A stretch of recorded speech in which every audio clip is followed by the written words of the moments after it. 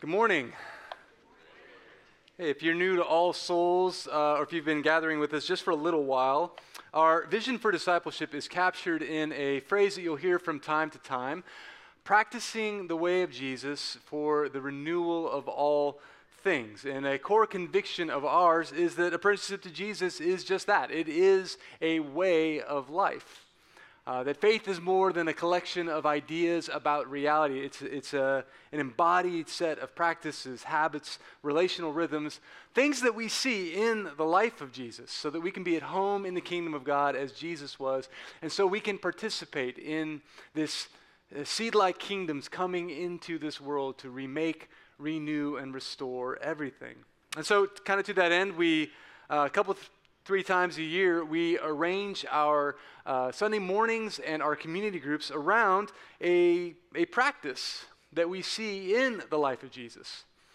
My working theory of change is that along with reflection on Scripture and life in community, that spiritual practices, or disciplines as they're sometimes called, they are a means that open us up to the Spirit's indwelling presence in our lives. They're the way that we cooperate with God's work to heal and restore and set us free so that we can experience grace flowing into us and be people who have grace flowing out of us, that we become ever more marked by love. So all that means is that spiritual practices are a means to an end, and that end is to be men and women who look like Jesus. They are a way that we say yes to the Spirit's work in our lives, that slow, steady, faithful work of shaping us in the image of Jesus for the sake of others.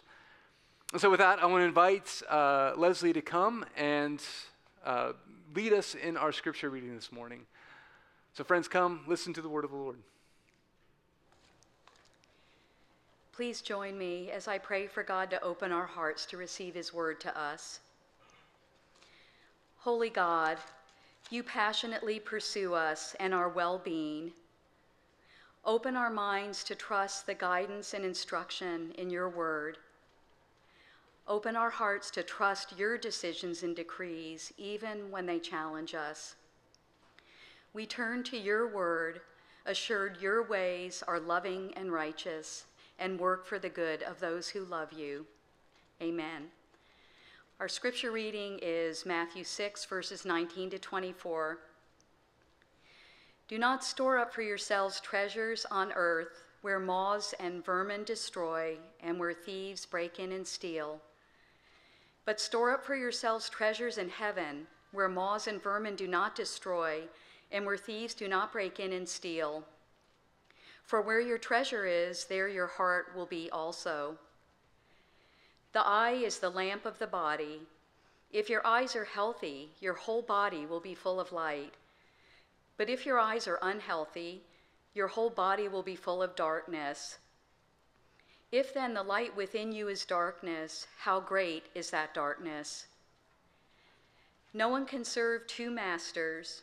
Either you will hate the one and love the other, or you will be devoted to the one and despise the other. You cannot serve both God and money. This is the word of the Lord. Thanks be to God.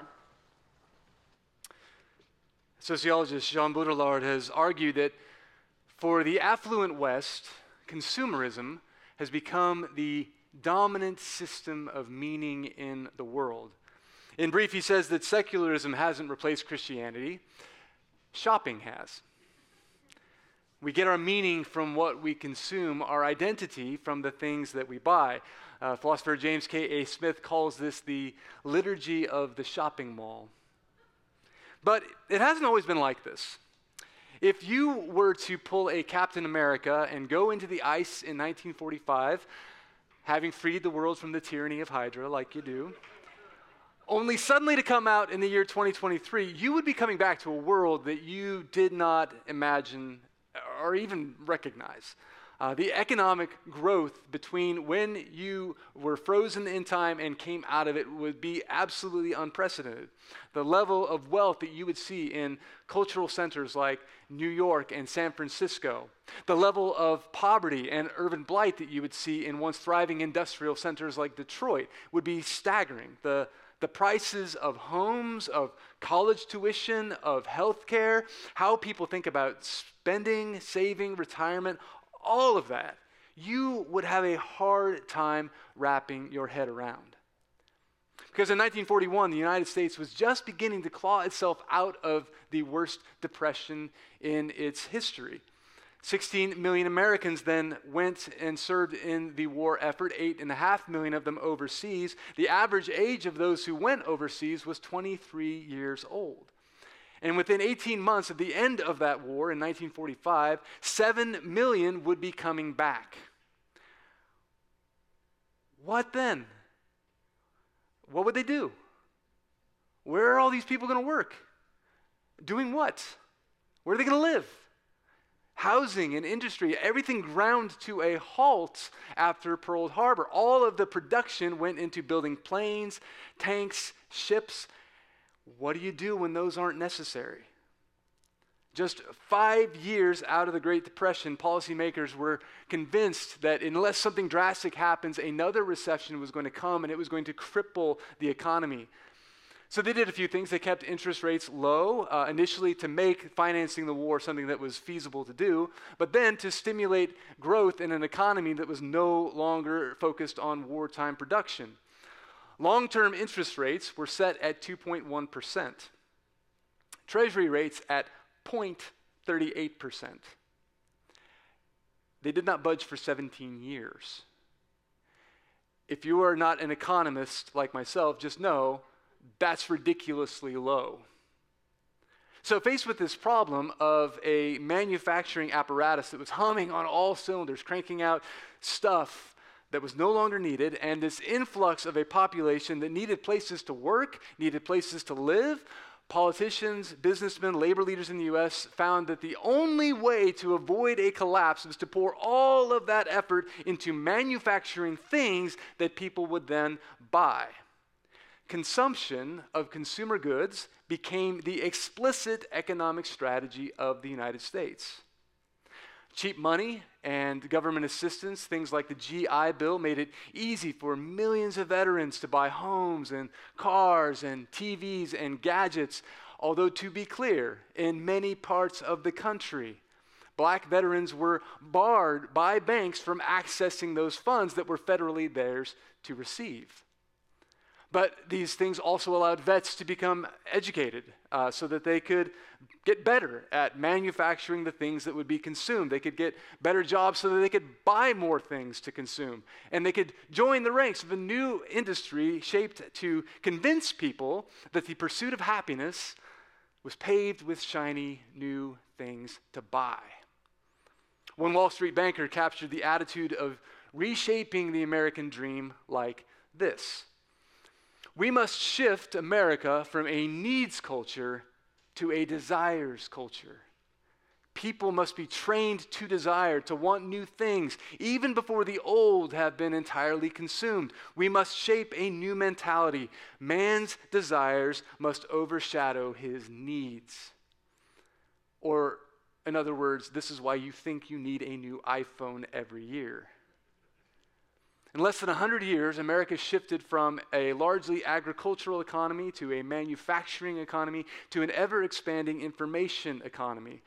And it was one that would not just provide for the needs of its citizens, but would also manufacture their wants and their desires as well. And harnessing this desire to acquire more was seen as the key to perpetual economic growth.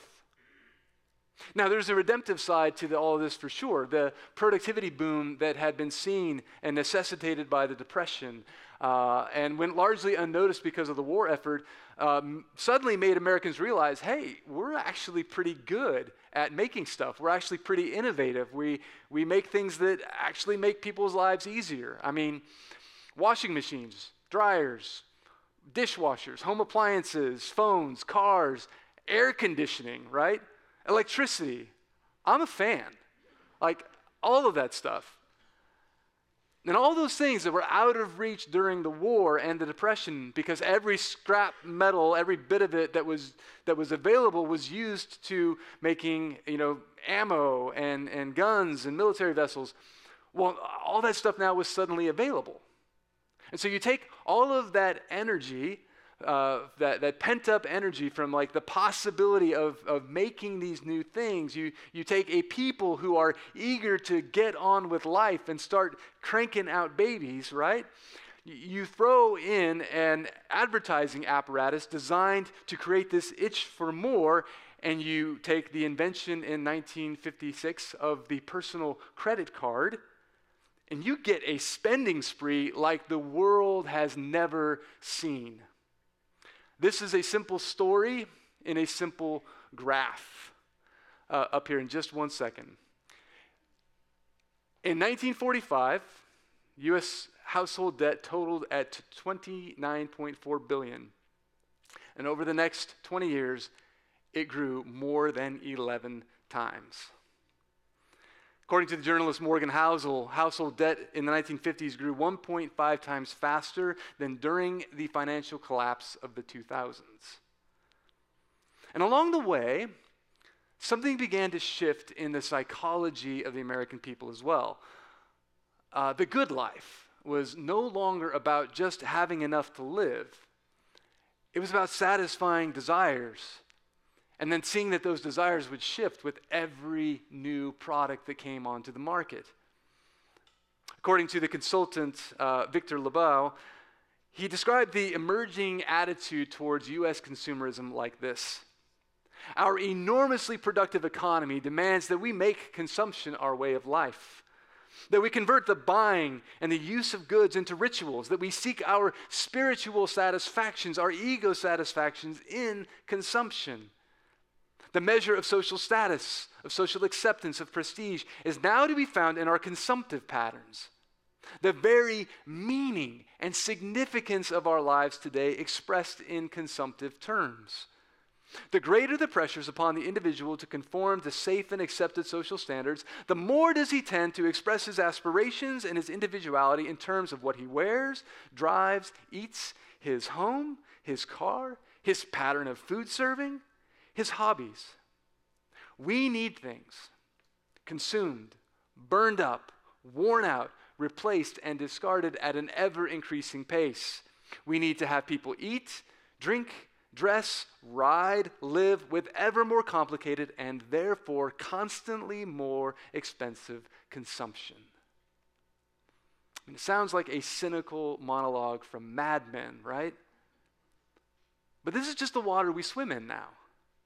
Consumption is a way of life.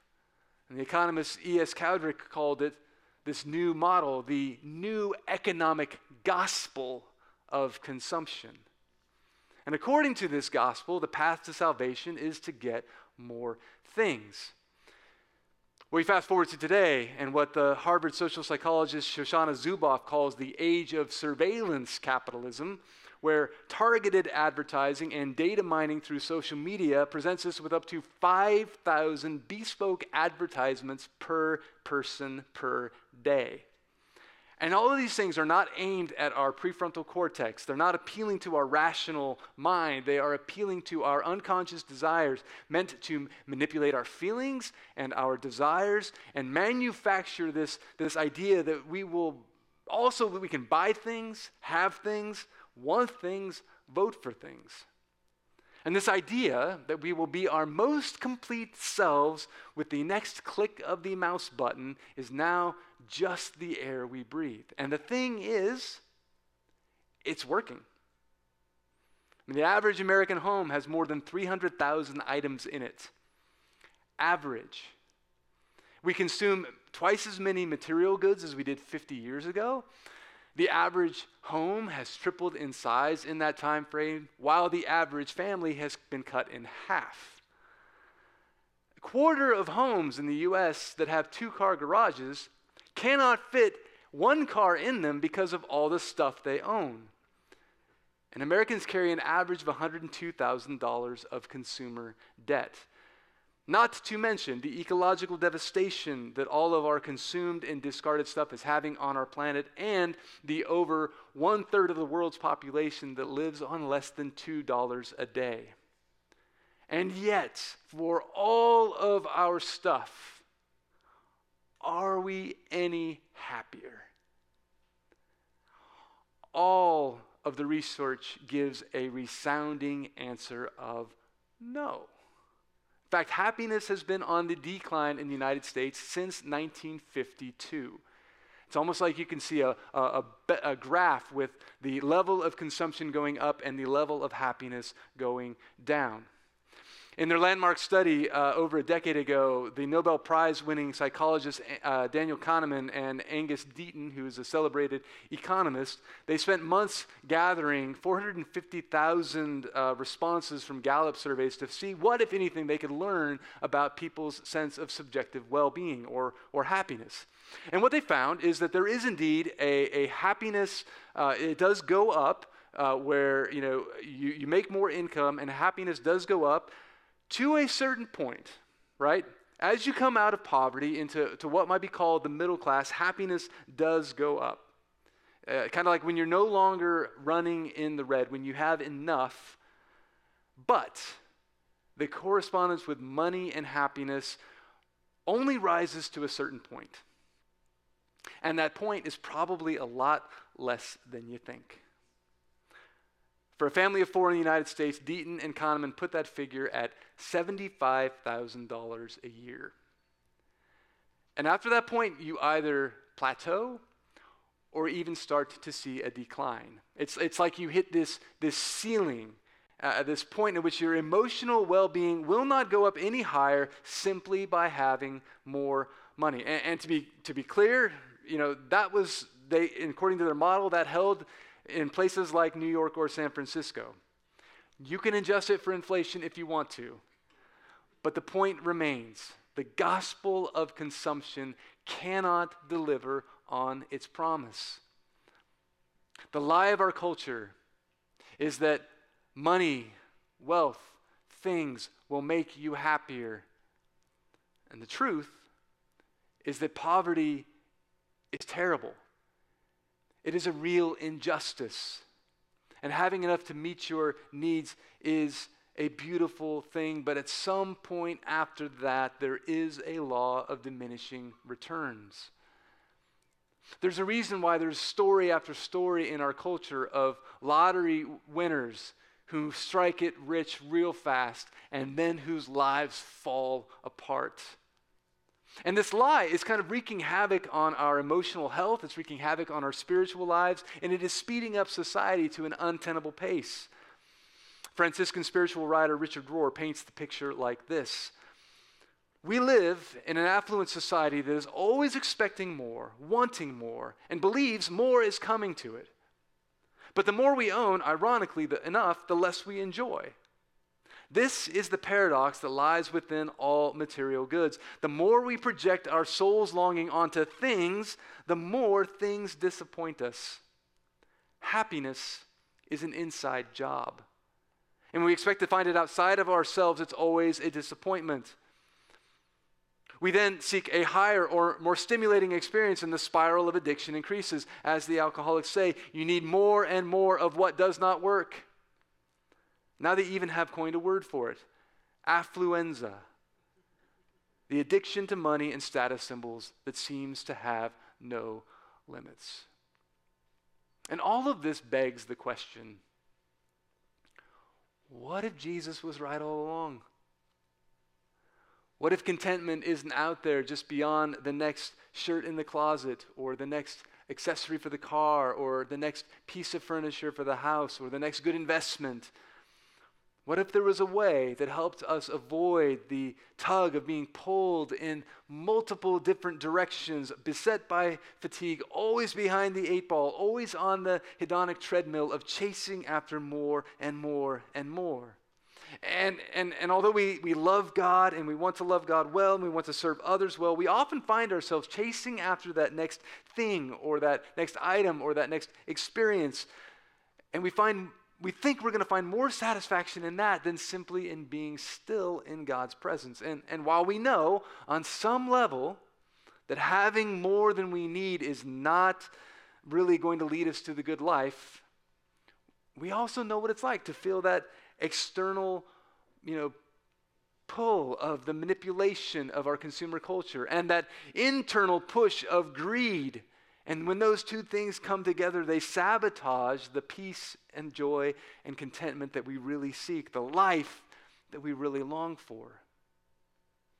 So is there a way off of this merry-go-round of consumption? Is there a practice from the life of Jesus that will set us free from what Jesus described in other places as a rival for our worship and its false promise that things and money can give us security and satisfaction in our heart? Is there a way to break free from these soul-draining habits of materialism and instead find contentment, peace, and joy in the kingdom of God? Well, there is. And countless generations of Jesus' disciples have called it the practice of simplicity or simple living. But before I define it, I want to invite you to take one more look at the scripture passage, Jesus' words from the Sermon on the Mount.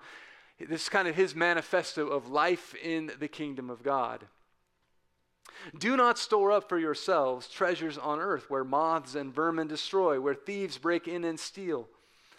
The phrase, interestingly enough, store up, is one word in Greek. It simply means to amass, accumulate, pile on. But it's actually a play on words that you don't get in English. That word for store up is pretty much the exact same word for treasures.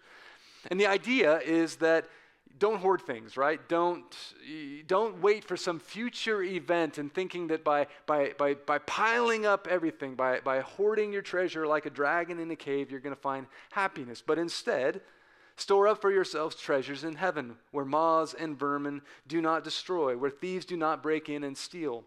And what Jesus is saying here, and this is super important, because you can read that and easily say like, oh, well, I just need to, it's the same kind of treasure. I'm just going to get that kind of treasure later. This is, a call to, some sort of cosmic deferred gratification that, or Jesus is saying, well, hey, don't worry about your life. Don't worry about suffering. If you serve God now, it's all going to work out in the end. I mean, this is essentially Marx's critique of religion. But Jesus is saying, look, the heavens are as near to you as your next breath. I'm talking about a fundamentally different kind of treasure altogether. The kingdom is a present reality. It is a treasure that is available to you. It is accessible to you right now. You do not have to wait for death to experience God's presence. So he is not saying hold off to eternity and you'll experience the good life as defined by luxury and wealth. He is saying you can trade all of that in for life with me now. For where your treasure is, there your heart will be also. He's raising that question of what is the good life? Because whatever you think that is going to pull like gravity on your heart. So you need to see clearly. Hence, the eye is the lamp of the body. If your eyes are healthy, your whole body will be full of light. But if your eyes are unhealthy, your whole body will be full of darkness. If then the light within you is darkness, how great is that darkness? Now, we read that and we're like, what does ophthalmology have to do with wealth? This is a first century idiom that doesn't fall easily on modern ears, but in Jesus' day, it was a saying, if you had healthy eyes, that meant you were a person who had their priorities straight. You were a person who sees reality for what it is. You live a life of intentional pursuit. You view things through the lens of God's generosity, of God's blessing to you, so your eyes are not fixed on your possessions, so you can hold them loosely. And by contrast, someone with an unhealthy eye is one who looks through the world or looks out at the world through this lens of scarcity. And your inner character is dark as a result. It's marked by jealousy. It's marked by envy, by greed. This is a person who is closed off to the poor, to the plight of others, whose vision is trained on the wrong things, and as such does not see the world for how it really is. So then Jesus brings it home with this. No one can serve two masters. Either you will hate the one and love the other, or you will be devoted to the one and despise the other. You cannot serve both God and money. To be clear, Jesus says, you cannot. Not, you can do it, it's really hard. He's saying, like, look, this is not an option. This is not how it works. Riches and the desire for more, they can take over your heart unless you find a way to resist the magnetic pull. And Jesus' point is not that money is bad. It's that it is powerful and it is seductive. And the good life can't be found in amassing wealth or early retirement or a bougie life of hedonistic spending, which is pretty much our cultural inheritance. But instead, it can be found through self-giving love with others in the kingdom of God. About 25% of Jesus' teachings are about what he calls the deceitfulness of wealth. And now there's some scholarly debate about whether this word that he uses that is translated in the last phrase as money it's the word mammon. There's some debate as to whether or not this was a cultural god of wealth. And if so, you need to know that it's the only God that Jesus ever calls out by name. You cannot serve both God and mammon. But even if it's not, the point is clear.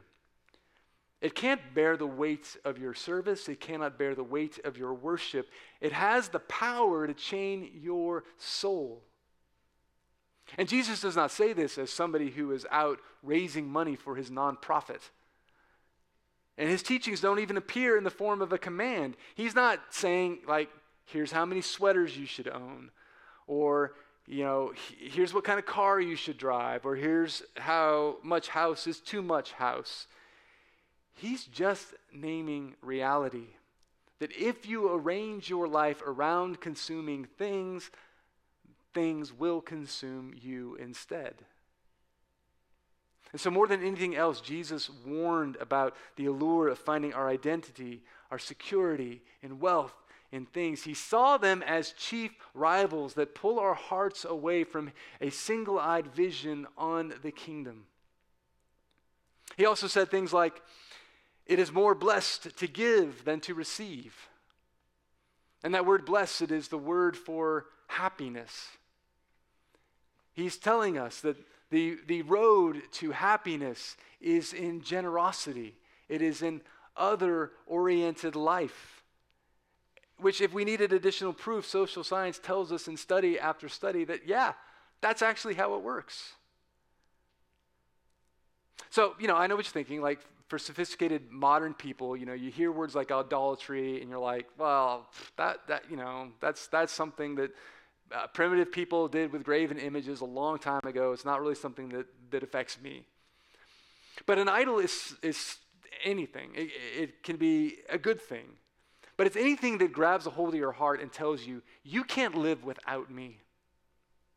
And the thing that makes us dangerous, the things that makes idols dangerous for us, is that we don't consciously decide to worship them, at least not always. They work their way into our hearts in ways that we are not even aware of what's happening. Every person here, all of us, myself included, we all have a vision of what the good life is. And whatever that vision is, that's going to be the thing that you end up devoting your time, your money, your attention, your effort, your energy. You're trying to bring that thing about in your life. And our culture trains us to believe that you can buy your way into that good life. And it does this by immersing us in habits, in rituals, in practices that shape our attention, that pull our hearts in a certain direction, causing us to love whatever it is that it wants us to love. And it doesn't do this by appealing to our intellects. It does this by aiming for our hearts, by hijacking our desires, by building new habits and new rhythms that shape our hearts toward whatever end it wants to.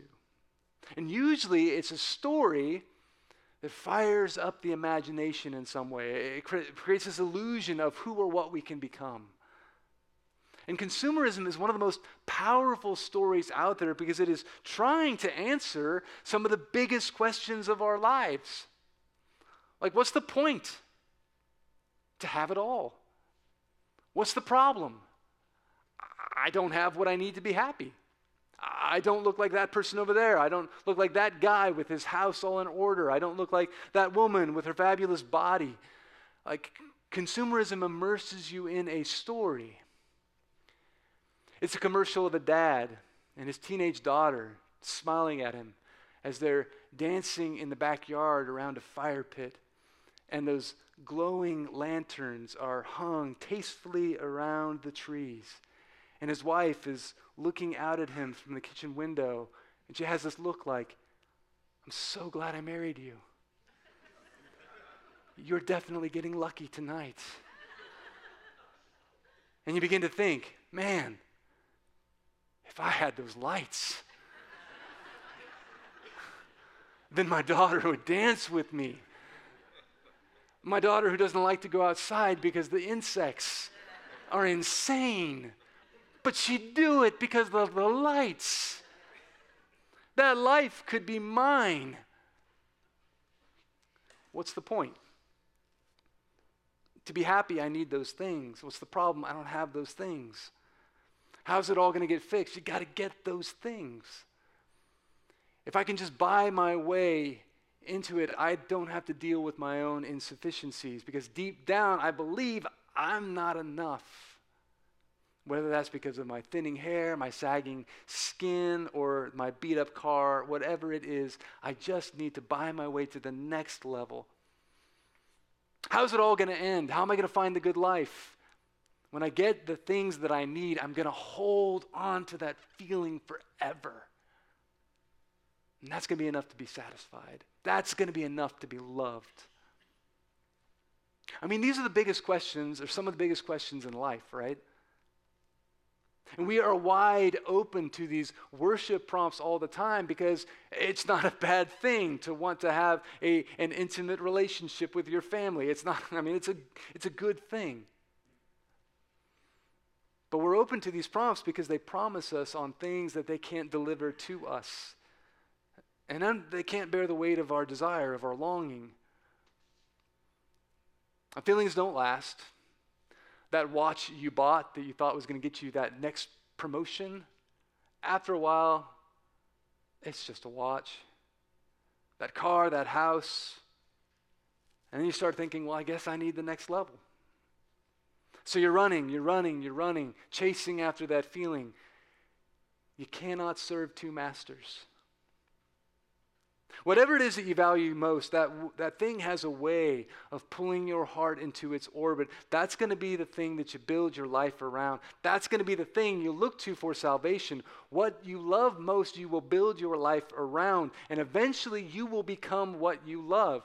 Arrange your life around things and you will never have enough, and eventually it will eat you alive. So if all that's the problem, then how do we begin to train ourselves in a different way of being?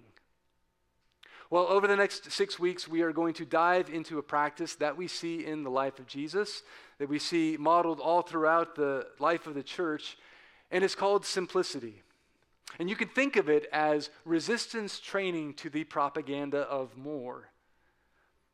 And the writers of the New Testament and all the saints throughout the early history of the church agree that the good life is not found in a dream home or found in, fine dining experiences. Those things aren't bad in and of themselves, but they're not going to deliver. And they call us instead to a lifestyle of simple living, of generosity, of gratitude, of joy in the simple pleasure, and above all, of contentment in the life of God. And I got to be honest with you, I'm not up here saying this as I got this figured out. This is not one of those things where I can say, imitate me as I imitate Jesus. I mean, I am swimming in these cultural waters as well. But as I have been learning, and as I have been leaning into my own experiments over the last, few years with with simplicity, my experience has been that what Jesus says is true, that more stuff, more distractions, more appointments on my calendar, more busyness leads to less peace, less contentment, less generosity, less time for relationship, less joy, less time enjoying the simple pleasures of being with God in the ordinary stuff of the day. And conversely, it's also true that when I begin to have less things crowding my space, crowding my vision, crowding my calendar, it's left me with more room for the kingdom and more space for others in my life. And sometimes this idea of simplicity gets associated with kind of like a Spartan, sort of meager existence with a minimalist life, or with this sort of easy, kind of detached, carefree attitude toward the world. And that certainly is like part of the external outworking of the practice. But the word itself is simply a word from the Latin simplex, and it means to be singular or undivided. It is not the opposite of simplicity is not difficulty. The opposite of simplicity is complexity, which is to have multiple divisions or multiple things pulling at your heart. And so the goal of simplicity, at least on the internal side, is simply to live with intentionality around what matters most. And that involves setting priorities and making sure that the first thing is the first thing, that the most important thing is at the center of your lives so that you avoid the trap of chasing after everything. Kierkegaard's famous maxim, purity of heart is to will one thing. And for those of us who are followers of Jesus, that one thing is Jesus and his kingdom. So you can think of it as a practice and as a way of being. Richard Foster, who's kind of a writer on the spiritual life, kind of one of the pioneers, as you were in recent times, of spiritual practices, describes simplicity like this. It is an inward reality of single-hearted focus upon God and God's kingdom, which results in an outward lifestyle of modesty, openness, and unpretentiousness, and in which disciplines our hunger for status, glamour, and luxury. Jan Johnson adds this: we practice simplicity when we intentionally arrange our life around God, what he is doing in us and in his world, and let the rest drop off. I mean, it's all invitation, friends. And at heart, the simple life is where the compass needle of our heart is oriented to its true north. It is oriented to God. And you leverage your time, your money, your talents, your possessions toward the thing that matters most. And then you are, by degree, free from the thing that pulls your heart's compass away. And that's why it is also a practice. And so the goal over the next little while, we've got this community and practices guide that is available. You can grab a copy of it out on the registration decks. But the goal behind it is not just to like declutter your closet or, to get rid of stuff that you don't look at anymore. The goal behind it really is to declutter your life, to do away from the distractions that fill you with anxiety, that numb you to the presence and the reality of God's presence in your life. So my hope is that over the next little while, we're going to be here at All Souls a little laboratory of grace, that we're going to try some experiments, that we're going to see for ourselves, it's the focus life, if the one that is free from the tyranny of accumulation leads to an increased awareness of and enjoyment in the kingdom of God. So like I said, you can grab one of those practices guides. We're going to journey through it. We're going to try it on together. We're going to kick the tires, as it were, on this particular way of living. But to end, I want to kind of give 3 key attitudes of heart that help summarize this internal focus, real brief. And it's this: if what you have allows you to delight in God, then you are experiencing the treasure of the kingdom. If what you have received as a gift from God for you to steward, then your eyes are clear. And if what you have is available to others when clearly that is a good and proper thing to do, then you have a heart that is free to serve God. And that's what it looks like to live this inward reality of simplicity. As always, this is all invitation. I am not here to coerce you. I am not here to guilt you. I am just here to invite you to consider Jesus' words about reality and to simplify your life as you can, not as you can't. Start where you are. The only place God will ever meet you is where you are. God is gracious. He will not meet you where you're not. He will meet you where you are. And so my hunch is that as you reflect, as you pray, as you start to go through this, you'll start to feel the Spirit nudge you in a particular direction. You'll start to see where these kind of disordered attachments that you have in your heart are pulling you away from God. And it might look like going through your closet. It might look like simplifying your wardrobe. It might look like eating out less than 3 times a week and then giving that money that you would have spent toward a soup kitchen. Maybe you will even feel the pull to ditch your iPhone for 30 days and just, for everything that's not essential in your life, and just begin to experience what it's like to watch a TV show where you actually know what is happening in the TV show because you're not looking on your phone every 5 minutes. Just me? Just me, okay. Or maybe simplicity for you is just simply embracing the joy of a warm bed and a cool pillow. But whatever it is, whatever invitation, whatever longing you have from the Spirit, start there. Living simply requires practice because when Jesus says, "Follow me," he's not talking just about your mind. He's talking about your body. He's asking you to do something.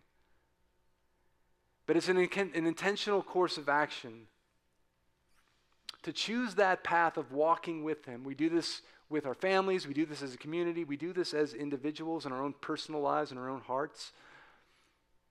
But it is also grace. Because the work that God does in you, the work of the Spirit in your life, far outpaces any sort of effort you put into it. And so that means that the life of simplicity is a gift to be received, an invitation to trust that God is enough. Let's pray. Father, we thank you that the good life is not for sale, that it's not tied to a number in an account, it's not tied to a square footage in a home. It's not tied to anything that we have to leave behind. We thank you that you, who did not have a place to lay his head, and yet were at home and joyful in the kingdom of God, showed us a way to live that we too may find joy in the kingdom. And so I ask that as we meet, as we pray over these next 6 weeks, as we experiment with each of us where we are, that we would do so in the trust that you are the one who began a good work in us, and you are the one who will bring it to completion.